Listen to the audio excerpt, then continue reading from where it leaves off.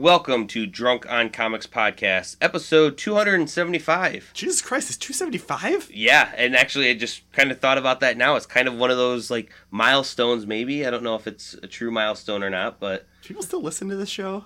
They still do. Holy shit. We still get complaints every week from the FCC. Awesome! Did we ever reboot? I think we did one time when Derek like and Lindsay... 200 or something around there. A little Yeah. after that. Yeah, all new, all different, still the same. So. Yeah. Just like everything in comics. Yep. That's sweet. But Derek and Matt are joining me this week while Linz is on a fabulous vacation adventure with We're Josh. speaking to you from the future. In the year 2000. In the year 2000. Oh my god, guys. Remember that? Conan? Those are Wow. the best. Yeah. Anyways, we have an excellent show. Having my two fun co-hosts Is here. excellent the right adjective? I think it's most excellent. Okay. Bogus. Bogus? Bogus. Bogus. Like Bill and Ted. Yeah. But we had a journey, We did have a journey. We definitely did. and we talked primarily a lot about Netflix and all the underpinnings that are going on with that company right now. Yes. Also did a review of the Once a Future King and Human story, and they're going to cover Mr. Miracle from DC. We also talked about how Aquaman filming in water is obviously a challenge. Yep. And we ultimately just had fun. Like I was saying, having these two guys on, their knowledge of comic books complements mine, and once again, such an amazing show. Listen, people. So, grab a beer and enjoy Drunk on Comics Podcast, episode 275, Podcast and Chill.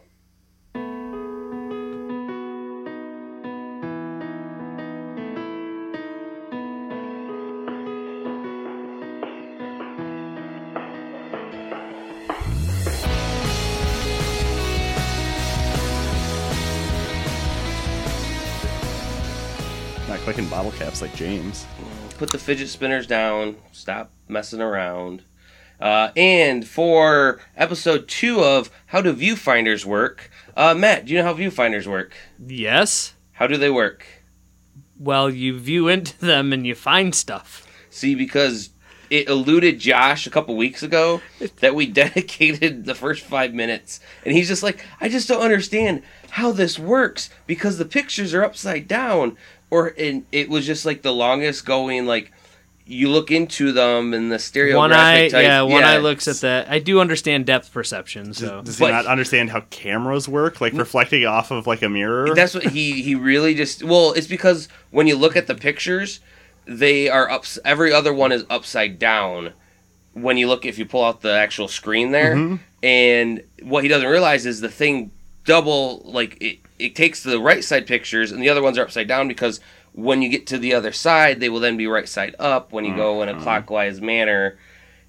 It was really hard for him to understand until after the show when we... Didn't I make fun of him somewhere? Probably at the wedding. Yeah. Because I told him he had to go and interview people at Derek and Mel's wedding, to do the second episode of it, and he got too embarrassed to do it. But Yeah, Derek and Mel's wedding was so awesome.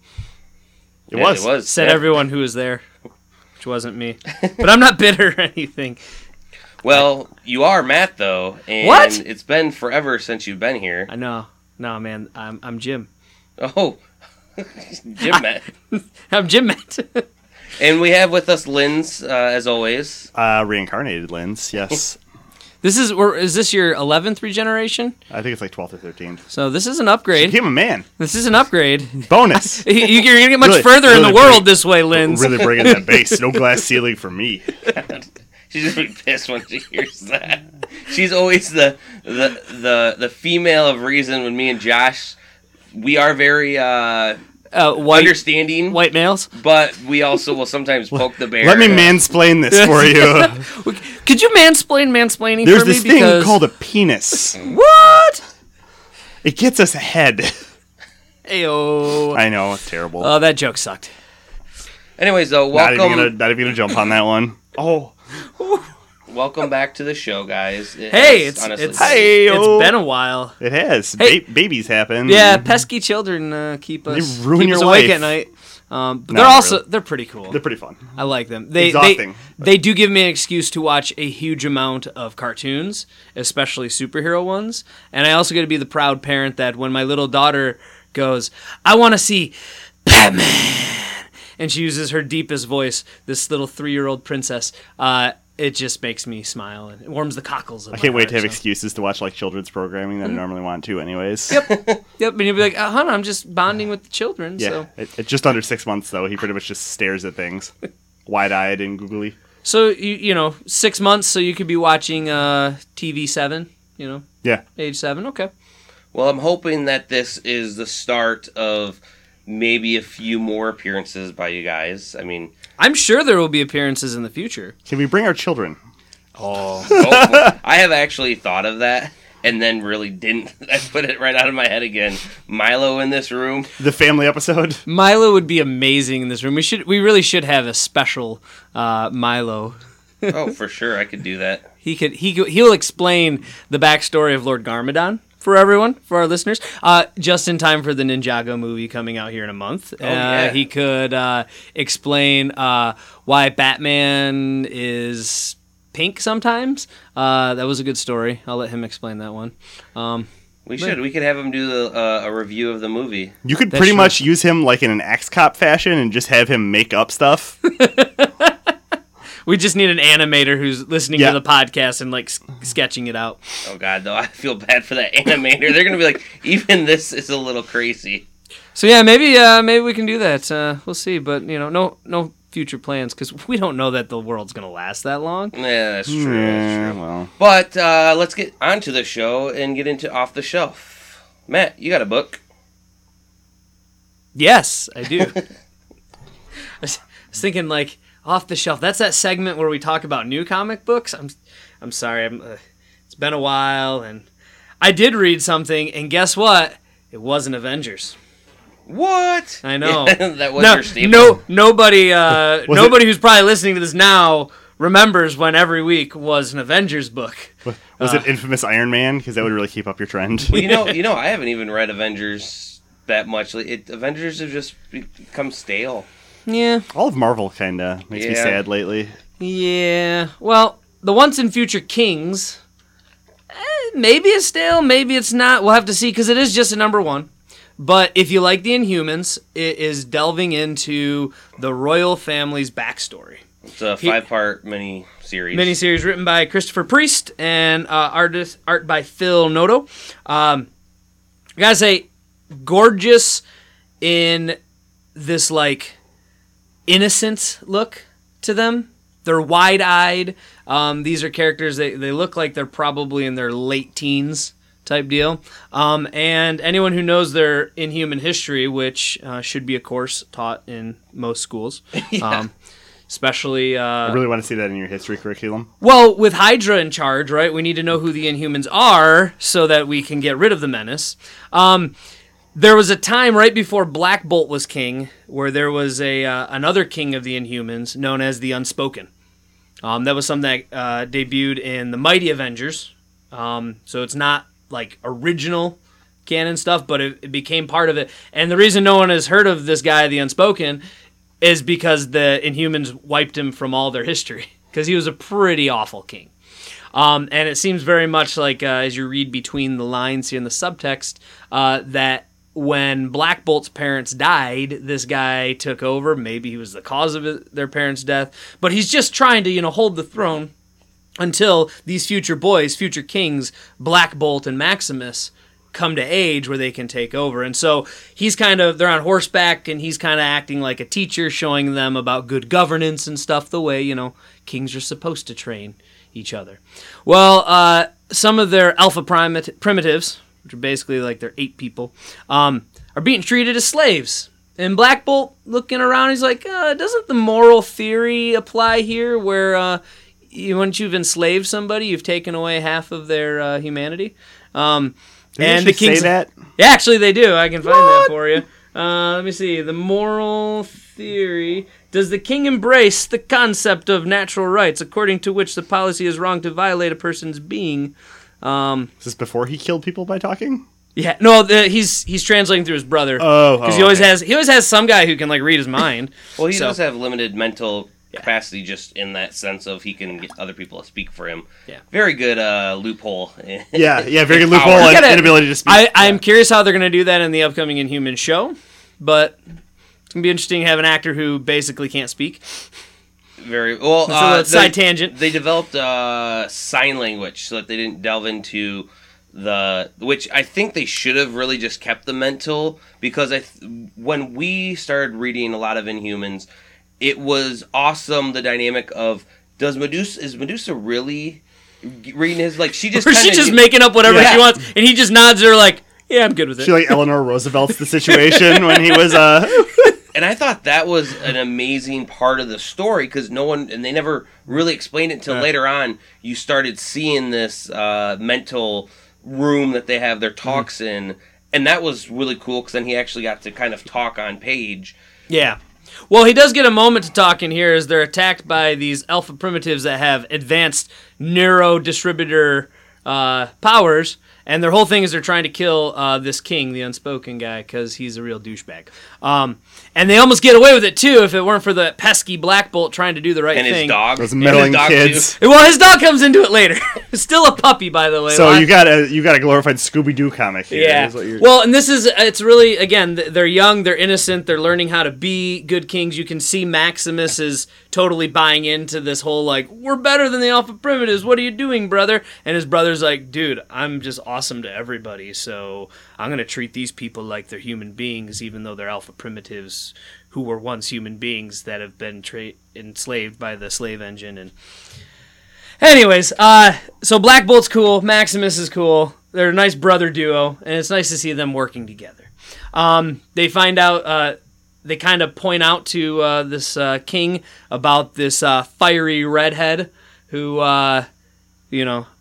doesn't mind talking, how she, speaking plainly, if you will, a woman who's okay with expressing herself, which brings Medusa to the attention of the Unspoken, who basically is going to test her and say, well, I'm going to make you my queen then. And she's like, I don't want to. Does she have same long hair? Yeah, she still has her long hair. They've already gone through Terrigenesis here, so they've already got their powers.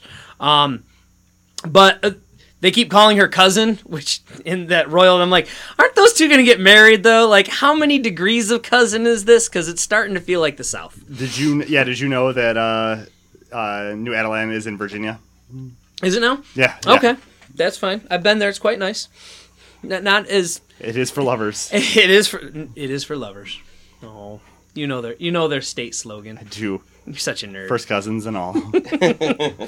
Anyways, so... This book is diving into their history. Clearly, Unspoken has some shenanigans going on, and there's some alpha primitive that is able to actually think smart, apparently, and he's the one that gave them the neuroinhibitors and is trying to get them to rebel.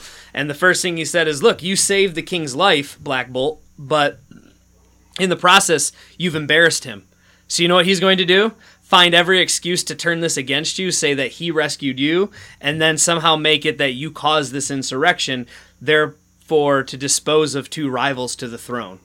And what happens? Basically, that starts happening. And so this is going to really show these young kids out on a wacky adventure, trying to survive, and at the end they teleport away with Lockjaw. So Gorgon, Karnak, and Triton aren't in it yet, but... they are promised to be in future issues, so we'll get the whole royal family together. How is Maximus? Like I said, he's not trying to overthrow his brother, but you see that like he thinks differently than his brother. He thinks more along the I should control people and, I'm in charge, I'm better than people, where Black Bolt's much more like, dude, you're just a dude, and we're all dudes, so let's just dude out.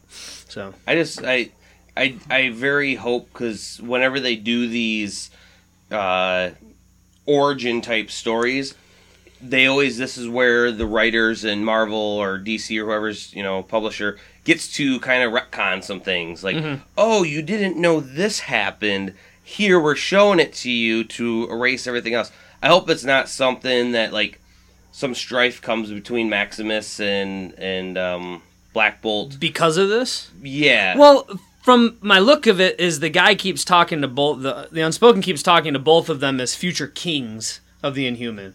as if it's not determined who's going to be the king. So it's nice that it's not like a foregone conclusion. Black Bolt, you're totally the king. Maximus, you're the king's brother, so you know, if he dies, you get the throne. No, he's talking to both of them that they're both going to be kings someday. And so that's kind of neat that then gives Maximus I should have been the rightful ruler and stuff. So. Yeah. Other things to note, there is a short comic in here with Lockjaw playing fetch with the Thing. That short story is written by Ryan North and art by Gustavo Duarte. And it's a funny little comic. I mean, I don't need to give it away, but it's a nice little bonus Lockjaw story, and those can tend to be pretty funny. So, yeah, all in all, I'd stick around for how the rest of the story goes, and it's a 5-part miniseries, so you don't have a huge investment. So see where it takes you next. Seems like Marvel's doing a lot more now, especially with the new generations and legacy, and people still are kind of confused on what they're doing with I don't know what's going on there. Because I don't even know what that is. Jean Grey came out this week, and I haven't got a chance to read it. She came out? Yes, she came out. Okay. And very fiery. Okay. She's flaming, actually. So, one of the big things with that book is it's taking somehow, I believe, an older incarnation with the new Jean Grey that's here, because there isn't really an older incarnation because she's pretty much dead. And how that bridges gaps. I know at least with the Hulk, they have Totally Awesome Hulk now, who thought that being Bruce Banner was like the coolest, or not Bruce Banner, being the Hulk is the coolest thing ever, and because he has a little more control over it, but then now realizing that no, you are cursed and you're going to lose control at times, and therefore this isn't as great as can be. And that has actually Bruce Banner Hulk explain these things to him. Now I think overall Marvel might finally be passing the torch to some of these people that they've invested in the last couple of years and actually making them the true staples, and honestly truly retiring some of these old ones. Now obviously with Jean Grey, the new Jean Grey, we have the whole X-Men movies with the Phoenix Saga coming up within the X-Men books that has been teased at a lot. So that's just kind of getting more people back into the same old, but why is this a little bit different? With the Hulk one, what we know is for sure is it's passing that torch. And if that's how all these legacy ones are going with past incarnations to their new, not hosts, but new people taking up that mantle. Well, yeah, at some point, since their movie universe is so widely acclaimed and making them shit tons of money, they kind of know that they're going to be either looking to reboot or they're going to be looking to passing the torch and start telling other stories. And since they have so many other stories, they got to start emphasizing, like, hey, new characters, new stories, new people being these characters, so that we can have a new Hulk story, but we won't have Mark Ruffalo, right? Maybe we'll recast Edward Norton. But I honestly feel... Or Eric Bana. For what too soon? Originally did not like about this whole idea, I honestly say if they do this one time and they can do it well, it is a good jumping on point for readers getting back into comic books that always knew Bruce Banner as Hulk. Mm-hmm. Who the hell is this, Amadeus Cho guy? He's the Hulk now, and you kind of get to bridge those gaps. And so, like, the Once and Future Kings seems to be a good starting point of Inhuman history. X-Men Grand Design is coming out in the next months, and that is also a 5-part series that is going to take all the X-Men lore, which really, when you think about it, you can kind of jump into the Avengers, and if you know some of the characters, this is the new team now. Yeah. You can jump in here. X-Men has a huge history. The Mutant Massacre, the House of M, the 198. Asteroid M, like everything in each one of those characters, there's a lot of history there. And a lot of people think Claremont is like really, and it's rightfully so, made the best stories of that era. But there's and everyone a ton keeps more. going back, but there's a ton more. Yeah. So this is going to be, and we've had in the past multiple Marvel like guides and books, but there weren't really a narrative. So this is going to take that as a narrative of all the stuff that's happened, how they do it, probably through the eyes of some new mutant or something. But it's one of kind of my new mutant power is being exposition for I'm a narrator. We'll just call the character narrator. That's probably what they would do. They're just going to use Ulysses since they made him a god, pretty much. Pretty much so. Yeah. So it seems to me kind of like what not Mr. Miracle. That's what we're going to talk about next. What the Once and Future Kings is like, which is it also good. timing wise makes sense because you do have this new show coming out, and so if people want to know a little bit of backstory of who these characters are, maybe it can spark some interest. So, well, they're also probably trying to play catch up because DC with Rebirth has kind of been, I feel like, bashing them lately on quality's sake. Yeah. Oh, they have. Rebirth has been surprisingly good despite my initial worries. Getting into arguments with middle schoolers about what's cooler, DC or Marvel, I did have to concede that currently in the comic stories, DC is much more quality that way, but movies still. No, movies are terrible. Very much so. So, what I picked up is Mr. Miracle number speaking 1. of Hey, DC book. Yeah. Written by Jack Tom Kirby King. Train, yeah. And pencils, inks, and colors is Mitch Gerards. Hey, speaking of Tom King, have you read any of Batman since Rebirth? Since he's doing... I've recently got back into it with the whole... well, I know he's not doing the metal... But because of metal, I got into this new doing the War of Jokes and Riddles? Yes. Yeah. That is fucking sweet. Yeah, it's really good. Once it concludes, I talked a bit about it last week. It's... Wow. Yeah. It's amazing. Yeah, they've actually done a really good job, but we digress. Yes, but last week I did talk about the New Gods Annual, and I feel a little bit dumb now with something that I said then, which is I rightly so said I don't know a lot about the New Gods. I know a lot more of Marvel lore and mythology, but when it's a story following Orion and everything, and I'm talking about how Orion, which I never knew at the time, Orion was Darkseid's son of that was Darkseid. Switch, and Scott Free was Switch over there. I never knew when I was picking up this book, this is Scott Free, who I was talking about then in that book about being switched to then being like, oh shit, I just learned something new picking this book up, and I actually learned everything new because I had no clue who Mr. Miracle was. The only reason why I knew who he was is because he showed up in the metal prelude to get into when Batman unlocked him. I go, who the fuck is this guy? He can pick locks. Cool. You know what makes me laugh? You remember, who else is a new god? One of your favorites, kicking back like 40, 50 episodes? The Black Racer. Oh, yeah. Remember from the Dark Side of War when you were super excited about the Black Racer? I remember the only reason I know who Mr. Miracle was is from the Justice League series where they ask the Justice League for help, and no one wants to help them because they think that a civil war on Apocalypse is a good thing, but the Flash goes and helps them, and there's this guy, he can escape from anything, and I'm like, that's cool, and it wasn't until just before we started recording here today that I realized the guy that can escape from anything is named Scott Free. I mean, really, you got to go back to how on point they name these characters sometimes, like...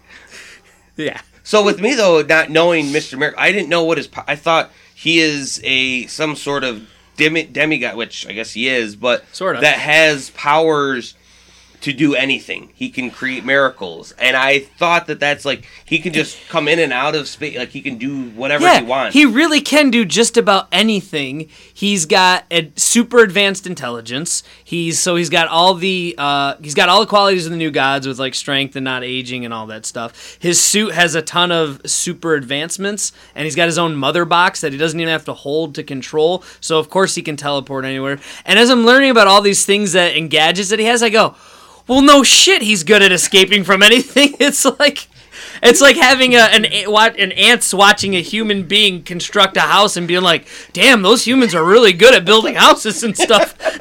It's ridiculous. Like, and then he's like, I'm a showman. I escape from things. It's like, I'm not even like impressed by that. So one of the first things in this book is he's laying in a pool of blood with his coming from his wrists, and this is also pre-knowing kind of what his thing is, and it first couple of pages when I got into knowing he escapes, and I then went right back to that first page, and I kind of got a thought of wow, this is even more dark and more sinister. But on the one side, too, if it's true, what they say in the middle when he's talking to the show host, which we'll get to, wow, that's actually kind of smart if that's the one thing he's been trying to escape. And that thing is death. Death, death, death. Da, da, da. So I get into the second page where this is also one of the most profound things, which is... Well, you should point out the fact that it opens up with... Oh, the second page is the splash. Never mind. Because we get a close-up of his face, and it's got that old, gritty, old-timey comic, like dots type deal. Just really zoomed in on his face, and then they zoom out, and you see all the blood in a nice splash. Yeah, well, I meant the third page then. Yes. So I can't count. Is with them telling the story of when the teacher asked the class to draw stuff. And when, it gets to the child and he says, someone drew a dinosaur, someone drew, a superhero, everything. Someone drew a kid of their picture of their dad pooping on the toilet. Yeah. Called him Brain. Spelled it wrong. Oh, memories are great. Yep. Or you get to this child who, says that he drew God. And when you're reading this, you're kind of like, that's kind of profound. And then when the teacher says you can't do that because you don't know who it is, and yeah, no one knew until now, and it's like, damn, son. No one knows what God looks like. Well, they do now. That is actually, I don't know where the story originated and stuff, but in education circles, that story goes around a lot. That it's a way of reminding teachers that, like, look, don't harbor in your kids' creativities and stuff because you think that something's impossible, because from your adult perspective it is. Let the kids play and stuff. So I've heard that story before, so when they started I'm like, oh yeah, I know where this story is going, but it gets really cool because it ties into him hearing the story again in the middle of the comic, and that's where this is nothing like I thought it was gonna be. I thought also with the way the front cover is, he looks like a jolly-go-lucky superhero. Mm-hmm. Like, he's a cape with that, like, likes to have fun. And I'm trying to picture the person that I'm trying to think of. Slapstick, who was with Deadpool, is kind of what his face reminded me of a bit. So I was feeling like he was going to be kind of a comic relief type character as well, like kind of jumping in and like doing zany things. Nope, this is straight up dark. Like I said, it is kind of about suicide, and with the panels that they have set up on this, it's in a 9-point grid on every page, and it's beautifully done. Like the art, as you were saying, it started off kind of feeling old timey, old Kirby-esque, and it still kind of has that vibrant feel of old but not too old. Perfect tone for what this book is. There are colors there, but you see certain colors that are more like the posters and everything of Mr. Miracle in the background, very vibrant. Yep. Where the foreground and everything else is a little more shaded and everything. And getting to that TV host part, if we're going to just talk about kind of the layout of this, I don't really know how they did the effect. I mean, they had to have done it post, like, in computer, but where it looks like an old TV that, like, you put a magnet up against it, so it's a little blurry. When your VHS tape, which the kids today know nothing about, but all our older listeners, you remember how it would sometimes get those wavy lines and you'd have to do tracking and stuff on it? It was like watching the Spice Channel at night. Yes, exactly. But it's this great effect as it looks like they're watching this TV interview, and you're not really sure when this interview is taking place, but it's clearly after the suicide attempt, but they kind of dodge around the question, like they don't call it a suicide attempt, and he kind of laughs it off like, oh, well, I've gotten out of so many situations, I thought I could, escape death and stuff. And even then they go, but that doesn't really explain, the question, and that's the part where does that interview happen with him being at home, and going back to, let's talk about the panels. Because right before it, he's like sitting on the couch with his wife, Big Berta, and Orion comes in and starts like punching him and stuff, like stand back up, and so he just keeps standing back up, and so then it goes back to like him sitting on the couch, and then we got this TV part. So is this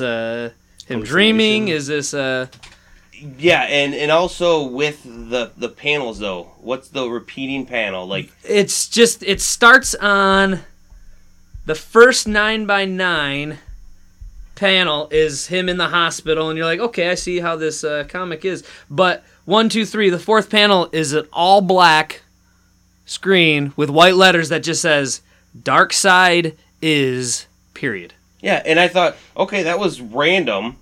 No. When you see it, but then you're like, it's not. I guess they are putting that next page. It's in panel 8 of 9, and then it's in panel 6 of 9. Mm-hmm. I wonder if there's like a secret phone number or something there. 8675309. Well, there's 3. There's no 0, but anyways, but this reoccurring Darkseid is period. It's not like ellipses ... It's just Darkseid is period. That's a complete sentence. It is. You know what? Your English teacher in high school would be very proud of you. Thanks, Mr. Cochran. Yes. So with that being said, I'm actually, now that we're discussing this in full, I think I kind of almost feel where this story is going, and I actually don't want to share that on the air just because if it because you does could be wrong. That too. I mean, I could always go and post. You just go back and post it. Yeah. Like, I thought that this was going to be. Here's my thought. It's not he's trying to escape death that's the problem. It's that he's trying to escape this insanity. That somehow he's got some kind of mental disorder. And it's gnawing at him. It's what caused the suicide attempt. But that is, and it's, because it keeps this Darkseid is, keeps getting bigger and bigger. You get one panel that's got 4 of the 9, and then you have 5 of the 9, and then you get an entire black page that just says Darkseid is. And I'm getting the feeling like this is him trying to escape the anti-life equation, because you forgot to mention, amongst all of his power sets, he's also like the living incarnation of this anti-life equation, which allows you to warp reality, which is what Darkseid's been after forever.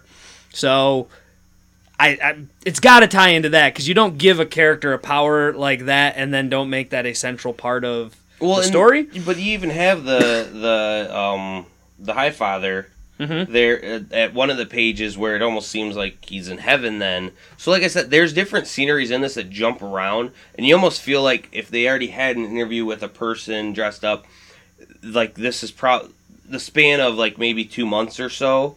Especially getting into when they talk about that story again. But obviously he was able to go see his father. He's sad that he couldn't come. But talking, Darkseid has something big planned going on. So you kind of see this. Well, they even toy that Darkseid has the anti-life equation. And so is he messing around? Is he currently being captured by Darkseid and like trying to escape Darkseid's tricks and stuff like that? That's what I was thinking, but But you don't want to commit to that. Yeah. I committed to it. Derek, you committed? I have to read it first. Okay. Sure. Actually, I'm lying. What I was truly thinking is he actually is dead. This is the afterlife. That's why things are going screwy. He hasn't escaped death yet. But he's going to. But he's at the end of it. He will come out of it. That's why things are not right. Why the Highfather is talking about how that you like stuff is being messed around with. Well, it's because this is some weird, dimension of non-reality. But I think yours is probably a little bit more. Probably. Hey, I don't know. But I'm intrigued because it's this character that I didn't know a whole lot about. Seemed like that goofy old DC character. It's like, haha, you're some chuckles, but I have no nostalgia with you, so why am I going to pick you up as an adult? But I just think the impending Darkseid is really the. Yeah. I don't want to say the coolest, but one of the coolest things in this. Way better than like Justice League. You know that Darkseid's coming eventually in the movie, and you're just like, I just don't care. Yeah. But in this, I care. Darkseid is what? Then I know it's a complete sentence, but give me another one. Well, let's go to, and the reason why I feel like maybe this is the afterlife and that he hasn't escaped yet is when the second time the same story comes up. Yeah. So the story, his old manager, Oberon, tells him, "Hey man, I got the story about this kid. He draws a picture of God, and the teacher, he says now they do know what God looks like."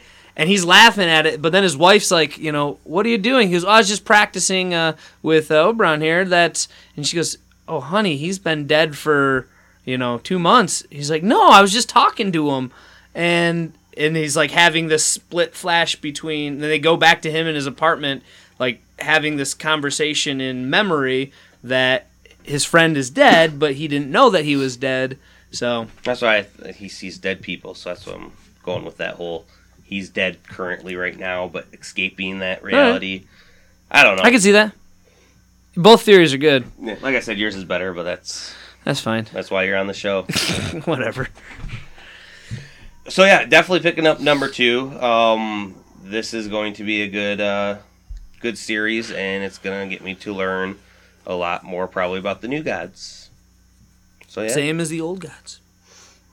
So let's Is there like a Who reference there? Maybe. So let's go to some other gods, the gods of the small screen, aka the people that own your content if you don't own cable. Netflix. Everyone has Netflix now. They have been growing in popularity, in subscriptions. They are worldwide. They have saturated the market. They've been so big that they don't even care if you're sharing your password with somebody else, because they know when you break up with that person that you'll get your own account. Pretty much so. And they are so big that they're so big in debt right now. Just keep running it up. $20 billion. Now, what does this have to do with comics? We will tie that in, but everyone is really talking about this, as well as other, I wouldn't say shenanigans, other behind-the-scene things that have been going on with Netflix. Now, first and foremost, you need to spend money to make money. True. And they have spent a lot of money acquiring rights to different things, doing their own shows. That's been awesome. Their stock price has been up like something ridiculous this year, too. They're up like 20%. Yeah, and so... Despite the debt, Yeah, despite the debt. So clearly they're doing something right, or people think they're doing something right. Look, then my wife and I, we watch lots of kids shows, and there are so many kids shows that are like, it used to have its own original content like on Disney or something, but now it's a Netflix. They continued the series on Netflix. Well, DreamWorks has a ton of really good shows. The Puss in Boots show, a spinoff from the Shrek character, really good on Netflix. The How to Train Your Dragons series, really good on Netflix. We know that they have Voltron, which has been awesome. We'll talk about, I'm sure. Oh, we can talk about that right now. It's so fucking good. They took a franchise that if you actually watch it, and now watch the original one, really, I mean, your memories make it better. It really makes you wonder if you were drunk or high when you were growing up in the 80s. Story with it. You just remember them fighting giant monsters and those making robots the blazing together. sword and slicing through things. Yeah. Yes, that is about my memory. I tried to rewatch when Netflix first came out. No, actually, Toonami. When Cartoon Network started and they had Toonami in the afternoon, I was like, yeah, this is really cool. I can watch some more. And then I was like, this just isn't that good. Oh, look, another giant monster. And oh, look, they cut it in half this week. I wonder what's going to be next week. It's 2 giant monsters. Yeah. Oh my God. They cut it in a different section. Yeah. And it really does make me go like, yeah, our shows in the 80s were pretty crap. But this show has added so much to mythology, and I know you haven't finished this season yet. I'm close. But you got to one of the parts that made me happy with Glee, which was this one has a different iteration of who was piloting some of the lions. And they got rid of the character Sven, and they replaced him with a guy named Shiro, who was badass. He was a great leader. He wore a black suit and he piloted the Black Lion. The thing about Sven, we just need to watch a couple more episodes. And so, but with that, in the original you had a red suited Keith piloting the Black Lion for no reason other than I like to wear the color red, but the Black Lion seems like the leader one, and I'm your leader, so that's the one I'm gonna pilot.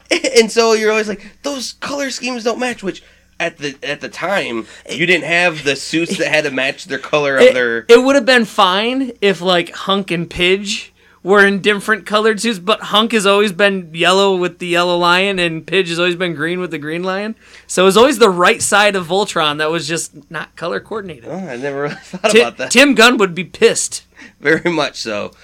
So with that being said, this series was different than the original, and I'm like, I'm okay with that. Yeah. Kind of, but in the back of my head, I'm like, but Keith should be fucking piloting that black lion. And they finally got into it. Spoilers for people that haven't seen that episode yet. And how they did it was so organic and added to this mythology of this Voltron universe that I was just like, when I saw that, I go, that's fucking amazing. Yeah, you kind of see it. You kind of see it. You know it's coming. Like, you see it coming. But when it happens, you're still happy that it, you're happy that you came. So and yeah, so the second part of this season, even though they're just naming this season 3, the other 7 episodes, I think, it was 8. It was a short release. Yeah, short. It's coming out in October. I feel like they just kind of wanted to rush this out there so there's less of a gap, which I'm actually okay with that. Yeah. I want more content. You finally were able to watch Castlevania. Yes. And how long are we have to wait for that? God, those first 4 episodes were so good. Yeah, it was actually very good. I am just, how to say, except for Alucard's like thong straps hanging out above his hips. Yeah, that was a little all right, but he's gonna be shirtless underneath his coat, so whatever, man. So that's how vampires go. They're making that pretty much off my Castlevania game I played way too much as a child, Castlevania 3. So that's pretty awesome. Was it in the third one? It was the third one that it's based off of. Yes, but Alucard wasn't introduced? He was in the third one. Was he? Yes, Oh, it was for man. original Nintendo. Okay. I'm going to have to go back and revisit that. Because I always remembered 2 and then Symphony of the Night were the 2 big ones that I played. So with that being said, and we know we could keep naming all these awesome shows that Netflix has done, they still owe money. And honestly, I feel that... Let me kill this fucking fly that's in here. I swear to God. I'm sorry. It's fine. If we're ever like zoning off into space for a second and we're quiet... It's because this fly's buzzing around. Trying and it's to kill it without making a lot of noise. Yeah, and then we're gonna. If you hear a big thump, that's just a fly dying. Anyways, go on. Whole recording studio Being up in destroyed. flames Yes. because of one fucking fly. So, anyways, It's like Breaking Bad. Exactly. Yeah. Netflix is hurting for money right now, but will that come back with all the content besides the original shows and everything else? Easily, I'd say yes, except Disney's fucking them. Exactly, and that is probably one of the scariest things of what's going to happen to Netflix, because they are creating a lot of good content, but if they can't stay in business because they owe so much, we're never going to get that content. Apparently, they're trying to negotiate with Disney, though. I saw this today to maintain the Marvel stuff, like the Marvel movies and actually, Star Wars, I think. Yep, and I did see that too, and I am hoping that works out for them, but I just don't know if that's... You fuck with the mouse, though, they're going to get their way. I feel like I don't want to pay for another streaming service if Disney goes and does that, because I have a child, but I don't know if I want to spend the money to watch, like, Beauty and the Beast. Well, we don't need it. We already have Hulu, Netflix, Amazon, CISO, Warner Brothers, we learned the other week, is starting their own, so they're going to pull probably all of their superhero shows from place to put directly on. At what point is it oversaturated in the market with streaming services? And you know what's going to happen is what's going on now is they're becoming like the cable companies again of pay us for our streaming stuff that our we have. Exclusive content. Until someone's going to come in eventually at some point and say, hey, you can get all those through me. And maybe the new Netflix. Maybe they call themselves Blockbuster. Who knows? They're Blockbuster. Which would be kind of ironic. Hey, remember when Blockbuster could have bought Netflix for $50 million and decided not to? Yeah, that was... Way to go, dipshits. Biggest blunder in history. But I think that's a possible route that this will go. The other possible route is that all these companies will keep trying to get more market share, and more people will just password share. You know? Like, oh, cool, I got Netflix, you're going to get the new Disney one, and we'll just share our passwords together. Well, the biggest thing that besides pirating this stuff. It's true, too. It has been, proven that when you have an easy, accessible way to pay for this stuff, people will. Yeah. When you allow them to... When it's a reasonable price and quality, easy service, then you'll do it. But when it's not there or you can't find it anywhere, people are going to go to the internet and get it for free. There goes any money you could have generated. And when you keep breaking all this stuff up, I don't want to pay for a Disney Channel, even though they got a lot of cool stuff, and I'm glad that all that stuff's going on Netflix. I finally saw Mona the other day, and Moana. Whatever. Douchebag, you're welcome. I watched Finding Dory the other day. It's a good one, too. It was. Moana's awesome. Oh, yeah, it is Moana. I don't know why I said Mona. But do you watch a lot of Elena of Avalor? That seems like really up your wheelhouse. He's more of a Sophia the First. Oh, okay. No, but, look, if you have the cable, though, you can get Disney XD and you can get Disney Junior on your streaming devices as apps, which makes it easy and convenient to watch these things. And so the cable companies are trying to get that. The cable companies are also doing what people have been asking for a long time, which is basically doing a select your own menu of what services do you want, and screw the other 600 channels that you don't need, pay for the ones that you got. It almost feels like it's going to go back into those commercials of, get the Disney subscription channel for just pennies a day. And how often I used to think, Mom, I have a couple pennies. You can have them, not realizing 99 cents is some pennies a day. Yeah. And $30 later, you can have the Disney Channel. Most people now that are younger adults never knew that it was a pay channel because they just have always been able to see that sort of stuff. And now if we're going back to the poverty we had to grow up in, Tony. First world problems. Not only that, those free weekends of Disney Channel, man, that was what was up. I would watch Under the Umbrella Tree. It's like, shit, yeah. What's this going to do to Disney's marketing, though, such as when they say that, like, for DVD market, going to the stores and buying this because we're taking it out of the vault, it's been in the vault for so long, and we're taking out when we'll be like, bitch, please, you just had it streaming. You could always have it streaming. It's your service there.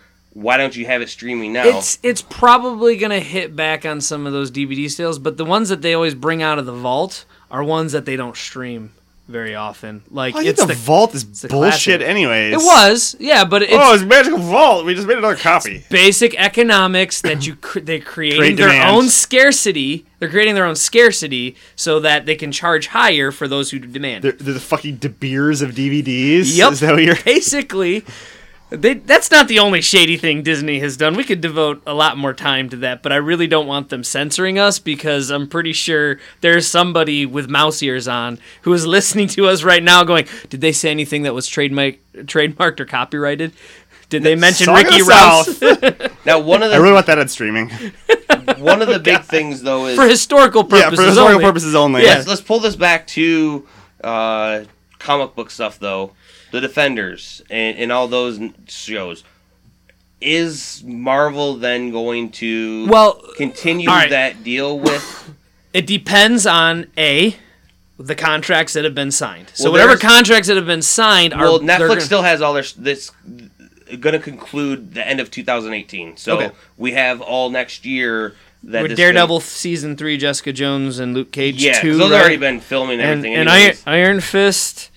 Never again. The reboot. Yeah, reboot. That was real bad. Yeah, I stopped after 4 episodes. I couldn't do it. You don't have to finish it. Let me just finish it for you. Ready? Rich white people have problems too, and Danny Rand is a nice guy. That's pretty much what I gathered. He can punch bullets in the air. So, but I'm pretty sure it's not going to mess up our current line of things. Might it mess up things in the future? Yes. But at the same time, too, it might be that Disney is going a different way with their streaming channel, more along the line of combining their Disney Junior and Disney XD shows and putting them all in one place so that non-cable subscribers can buy it, which will just piss off people like Comcast and stuff because, yet again, you can bypass owning cable to still get some of these shows. Does this mean I can stream Gravity Falls? Maybe, or the Wizards of Waverly Place. Oh, all right.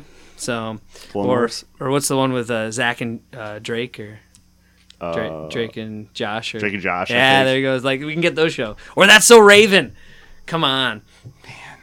Such good shows that we potentially could watch. So it is possible that Disney's planned for this because there hasn't been a ton of details coming out. Might be way more benign to Netflix's bottom line. It might pull some of their stuff. Do you think they keep more family stuff on their streaming service and then more adult stuff on Netflix, possibly? Because I don't know if you want some kid like accidentally watching like The Punisher. Yeah, well, and you have to think about the fact that Daredevil season 2 with that Punisher is now a Disney.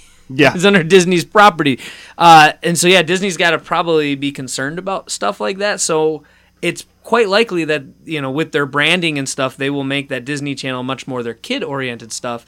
And I will say this about Netflix and stuff: I don't watch a ton of Disney kid stuff on that channel. It's mostly Netflix originals that I've been doing. So if they can keep that up, I think Netflix will still be able to.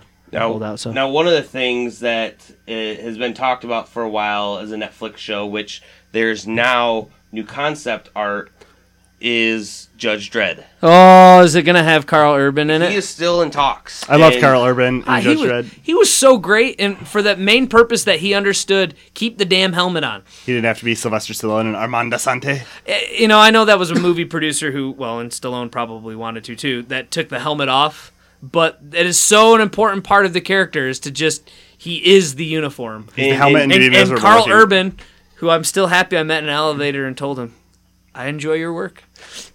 So it was awesome in that role. Still doesn't have an official home, even though it's been told Netflix is going to be doing it. It's still 2 years away, but some of these depictions of what Mega City 1 would look like, I think that they're going to do an amazing job on this show.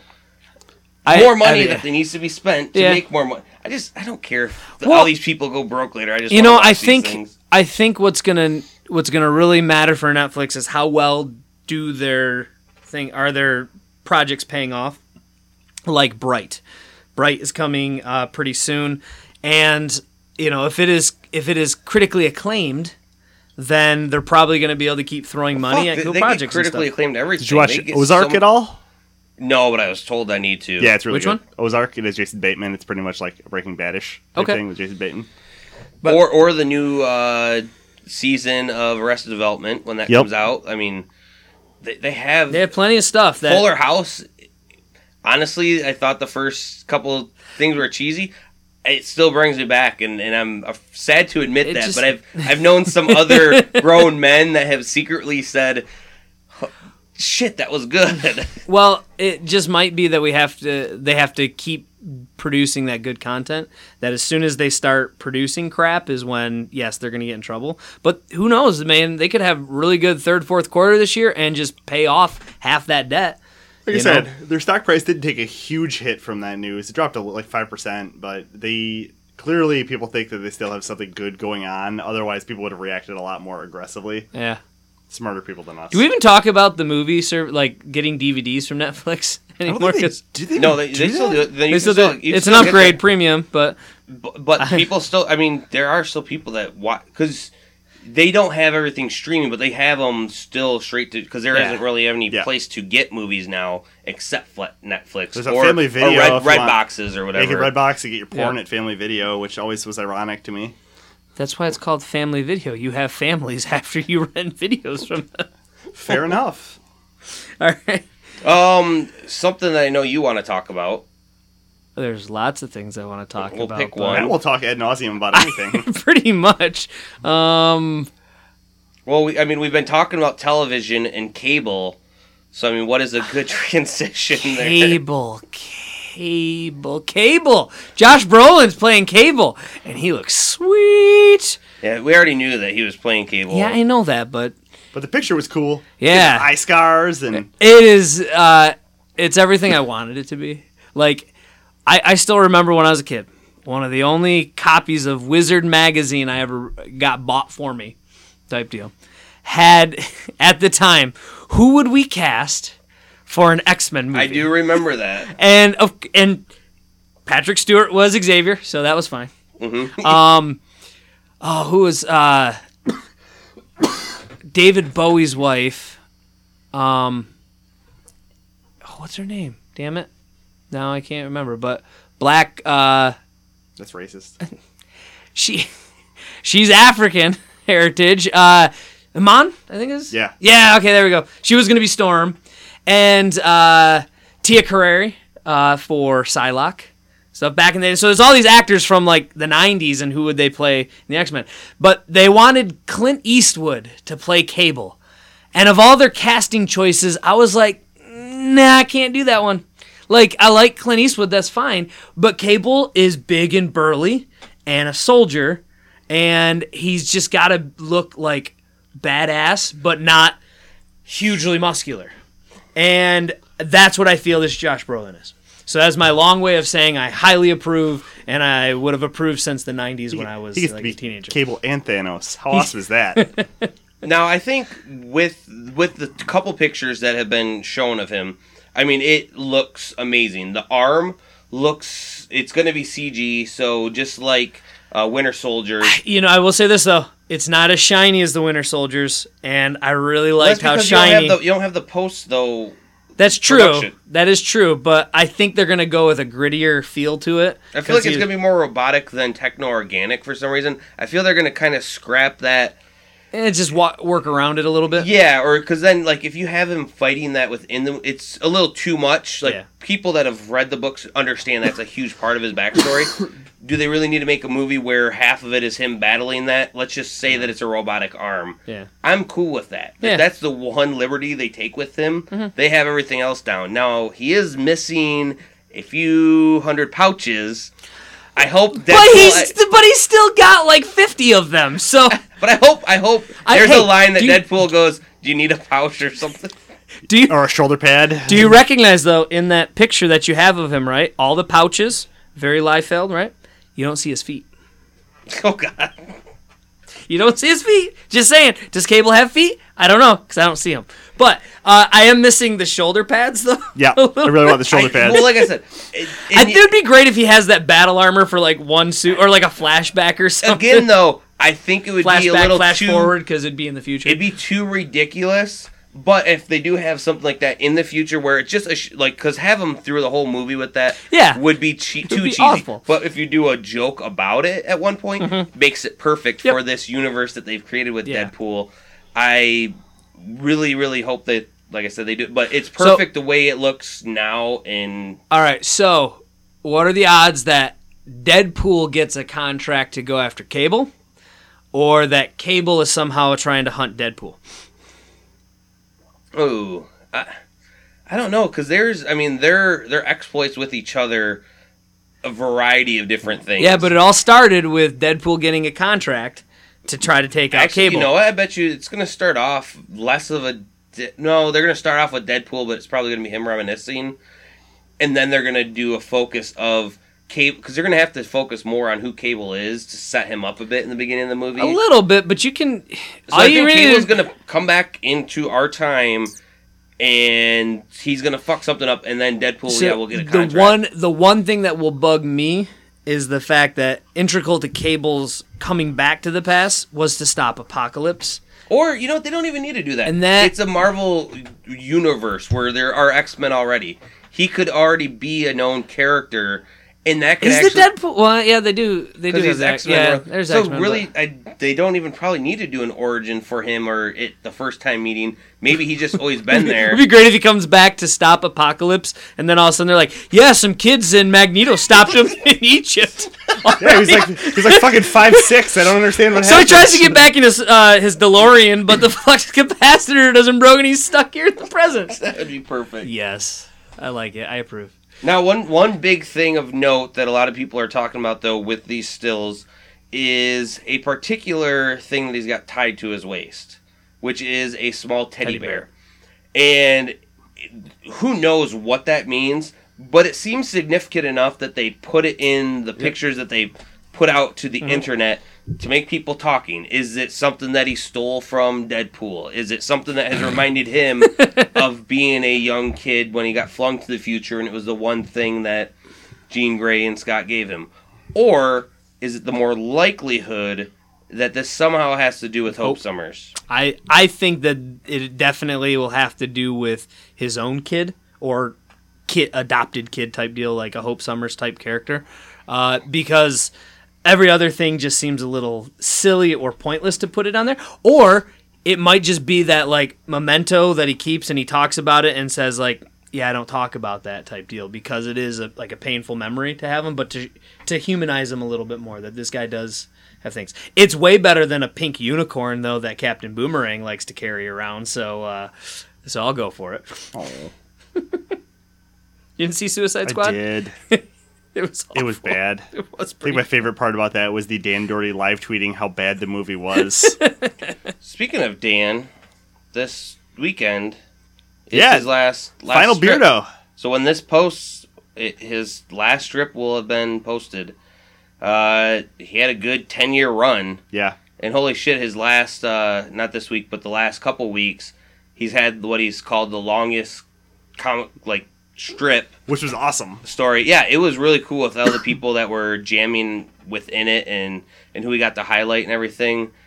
It's sad to sometimes when things end, as he posted today on Facebook to all of his friends and everything, that, it sucks that it's ending, but he put his all in, and we know he's got other works, that are coming out. It's bittersweet. For the fans, it sucks because you want more great content, but for the creators, sometimes it's a relief so that you can finally give your other children, creative children, that attention that they need. And, for many fans, too, having that closure is something that they need. I finally got to finish Samurai Jack Season 5. Excellent. Happy with it. And got the closure that I wanted. So, closure can be a good thing. Yeah. That would have been a perfect way to close the episode, but we still got more. A lot more. Couple quick tidbits. Director for Aquaman is saying it's hard to shoot in water. Duh, dipshit. Yeah. Waterworld. Fire hot, water wet. Cameras don't like water very much. Except for James Cameron. I mean, James Cameron's fine. They should just get the BBC with all their wildlife documentaries. They should just film Aquaman in its Planet Earth in its natural environment. Now I will say this though, the director James Wan, I commend him for the reason why he's saying it's so complicated right now is because they are trying to do as little CGI as possible. Which I appreciate. Yeah, but then he's saying when you're directing and when you're filming, the hair, the everything is in the right angle and shot. Continuity is tough. Yep. Schwarzenegger is back. Mm-hmm. He said he would be. He keeps his promises. Yep. He's always back. I would be back. Terminator 6 is going to be filmed. It's already ran itself so far in the ground. Why not? I mean, they can only rise from the ashes from here. The machines can only rise from here. Again, they already did that in Terminator 3, sort of, and that movie fucking sucked. But James Cameron is on board to do this. Yeah, I feel that maybe he can pull something out. But also, he's going to be on Conan. He's back in Conan. Conan, what is best in life? To crush your enemies, to have them kneel before you, and get really high late-night ratings. Wow. But you're happy to find out that after they film this next Terminator, the King Conan, and it's going to be an old man Conan story. Is he going to be like Conan the Governor? He's going to be Conan. I think it's a King Conan story when he's finally the king of Aquilonia and he sits with a jeweled crown with a troubled brow. Does he have the sword of Damocles hanging over his head? Nobody found an Atlantean sword. No, it's just, I've always liked Conan. Jason Momoa, all right, cool, good job. I didn't mind. I didn't think his portrayal of Conan was particularly bad. And there was elements of that movie that was this feels like Conan. And then it got all I like this person and stuff. It's Conan doesn't like people. He's a sociopath. He is the man's id of go out for adventure, get treasure, spend treasure on booze and hookers, and lose all treasure. Go out, find more treasure. And in the process, kill anybody who challenges me. That's Conan. And so every time there's a love story that doesn't make sense, because the love story in the first one actually does make sense. But because she's just as much badass as he is. Didn't they make a Red Sonja movie? They did make a Red Sonja movie, but in Conan, Arnold was in it, but he wasn't Conan. He was some other... Yeah, just barbarian. Yeah. No. Which wasn't awful, but it's as good as all the other movies. But I have gone back and rewatched the first Conan, and the effects are dumb, and some of the acting lines are stiff and stale. But damn... James Earl Jones is not phoning it in, man. He is a great, great bad guy. And that movie's story of an epic pulp fantasy and stuff was still great. So, I know Hollywood will blow it for me, but I have high hopes for it. So, one last quick tidbit. Silver and Black from Sony will be coming out next year on February 9th. Is that a Pokemon? No, it's the Pokemon! Silver Sable and Black Cat Okay. movie that they're making in their Spider-Verse. But did you know that 20 years ago we got the great propaganda movie that is beyond the stars? In fact, it bugs me that it's been this long till it's got a sequel. Man. Starship Troopers came out, and they have a sequel to the movie. They've had Wait, three sequels already. A true sequel? Yeah, to that movie. Is it going to be super corny like the original movie was? It's going to be CG. Is Neil Patrick Harris in it? No. So it's going to be, like I said, not a live action, but it's going to follow... Quick, Tony, what's the best part of Starship Troopers being in the Army? Co-ed showers. Oh, yeah. Clearly. And getting your arm put in blue goo, apparently, whenever you break a bone, they just miraculously heal you with some weird Blue thing. goo. And Gary Busey's weird son is in that movie. I did forget. Yeah, they do have those other ones that they made, but they weren't... I never watched them because... Oh, they're not good. Yeah, I've seen a couple. The first one is good because it's bad. But you're right. It's But the it's propaganda. good satire. The propaganda satire of it is great. That is my favorite part of it. Which I think went over a lot of people's heads with how ridiculous it was. Is that it was just these ridiculous propaganda everywhere. It was sign up to fight the bugs. Fight the bugs. Even their teacher signed up to fight the bugs. Yep. So good times. One last news tidbit that came out that I want to talk about. There's so much more, but this one particular with you, Matt. Jonathan Hickman has officially kind of said that, Fantastic Four was canceled because of Fox. Well, duh, we knew that.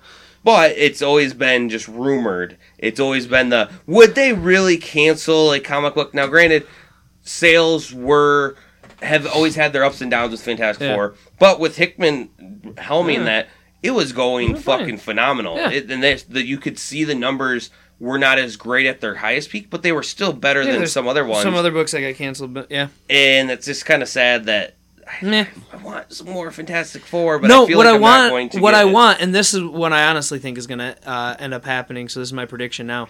They're not going to make another Fantastic Four movie with Fox because it's been so bad. They already said they're making the Doom one with Mads and Mikkelsen. And I just get this hope that somebody will sabotage this project so it'll never happen, and so then that the rights can go back to Marvel, and then Phase 4 will be a fantastic Phase 4. That would be great, but it's probably never going to happen. Yeah, I know, but this is my hope. I am a creature of hope. All right. Well, that kind of does it with news. I could talk to you about this ad nauseum. You do. But let's get to Booze in a Book. All right. So I guess this came out probably 2 weeks ago. I don't know. It was in my pile when I got back from Canada because I was out of town fishing, which was awesome, but I digress. So this week for Booze in a Book was Elsewhere, issue number 1 from Image. Story by Jay Farber, art and cover by Ron Riley, and the artist is Sume Kizgin, I guess. It's a very weird name, and I don't know how to pronounce it. She's Turkish, I believe. Really fun fantasy book where basically anyone that's disappeared throughout history ends up in this fantasy world. Is basically the premise that they made. So there's people like Amelia Earhart and D.B. Cooper that have just ended up in this other... J. Edgar Hoover? No, not Jimmy Hoffa. Actually, talked about in the back of it. They talked about how Jimmy Hoffa will probably show up in this, which I thought was great. But it's this crazy fantasy world where it's kind of like Avatar-ish, but there's an evil king, and they have to go, I guess, try to save the world. But like you do. I figured a fun fantasy thing like this would be good to be paired with a Delirium Tremens. I'm sure we've all had the lovely pink elephant beer before, and my phone froze. It is from Brewery Huge in Belgium. It's an 8.5% Belgian strong pale ale. Nice. It gets you real fucked up in a hurry. Mm-hmm. Delicious. Has that real nice estery Belgian flavor to it. If you've ever had a Belgian beer, you know that funk that they have. I love that wild unpredictable yeast. Yes, a little bit of funk, a little bit of craziness. Thought this would pair nice with something elsewhere. You know, it's a real beer for the out there regions. Very good. Yeah. Now I'm thirsty. Yeah, I know. I kind of want a delirium. I haven't had one in a long time. I haven't actually had one in a while either, but it is good beer. Anyone got any wise words of wisdom? I can quote my favorite show recently. Well, what's your favorite show recently? Rick and Morty. Because it makes me laugh so damn hard. Rick and Morty is good, and they do have some good good I'm a pickle! No, that's not what I'm saying.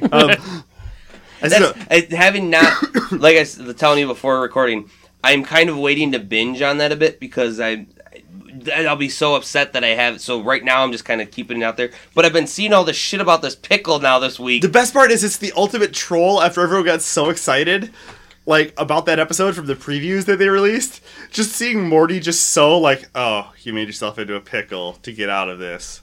Great. To get out of the pickle. Yeah, he didn't want to go to family counseling, so he turned himself into a pickle. Is basically it. Spoiler. Yeah, spoiler, but that's like the first minute of the episode. It's great how it's just like the reverse troll to everyone that was super excited about Pickle Rick, but it's also hilarious. It's just the most fucking ridiculous episode. So, but my Rick Sanchez quote is from, I believe, the first season, pre-Cronenberg. Okay. Yep. Sometimes science is a lot more art than science. A lot of people don't get that. Do it in your best Rick voice. Sometimes science is a lot more. I can't. I'm not Rick. You can't have your voice be that. Nope. You're going to hurt your voice. Marty! My voice is already fucked up from my cold right now, so no, I can't. All right. Well, guys, thanks for joining me this week. And listeners, stay thirsty for more Derek and Matt, hopefully sooner on the podcast than later. You know what? I'm Tony. just going to keep traveling into the future, and eventually our paths will cross again.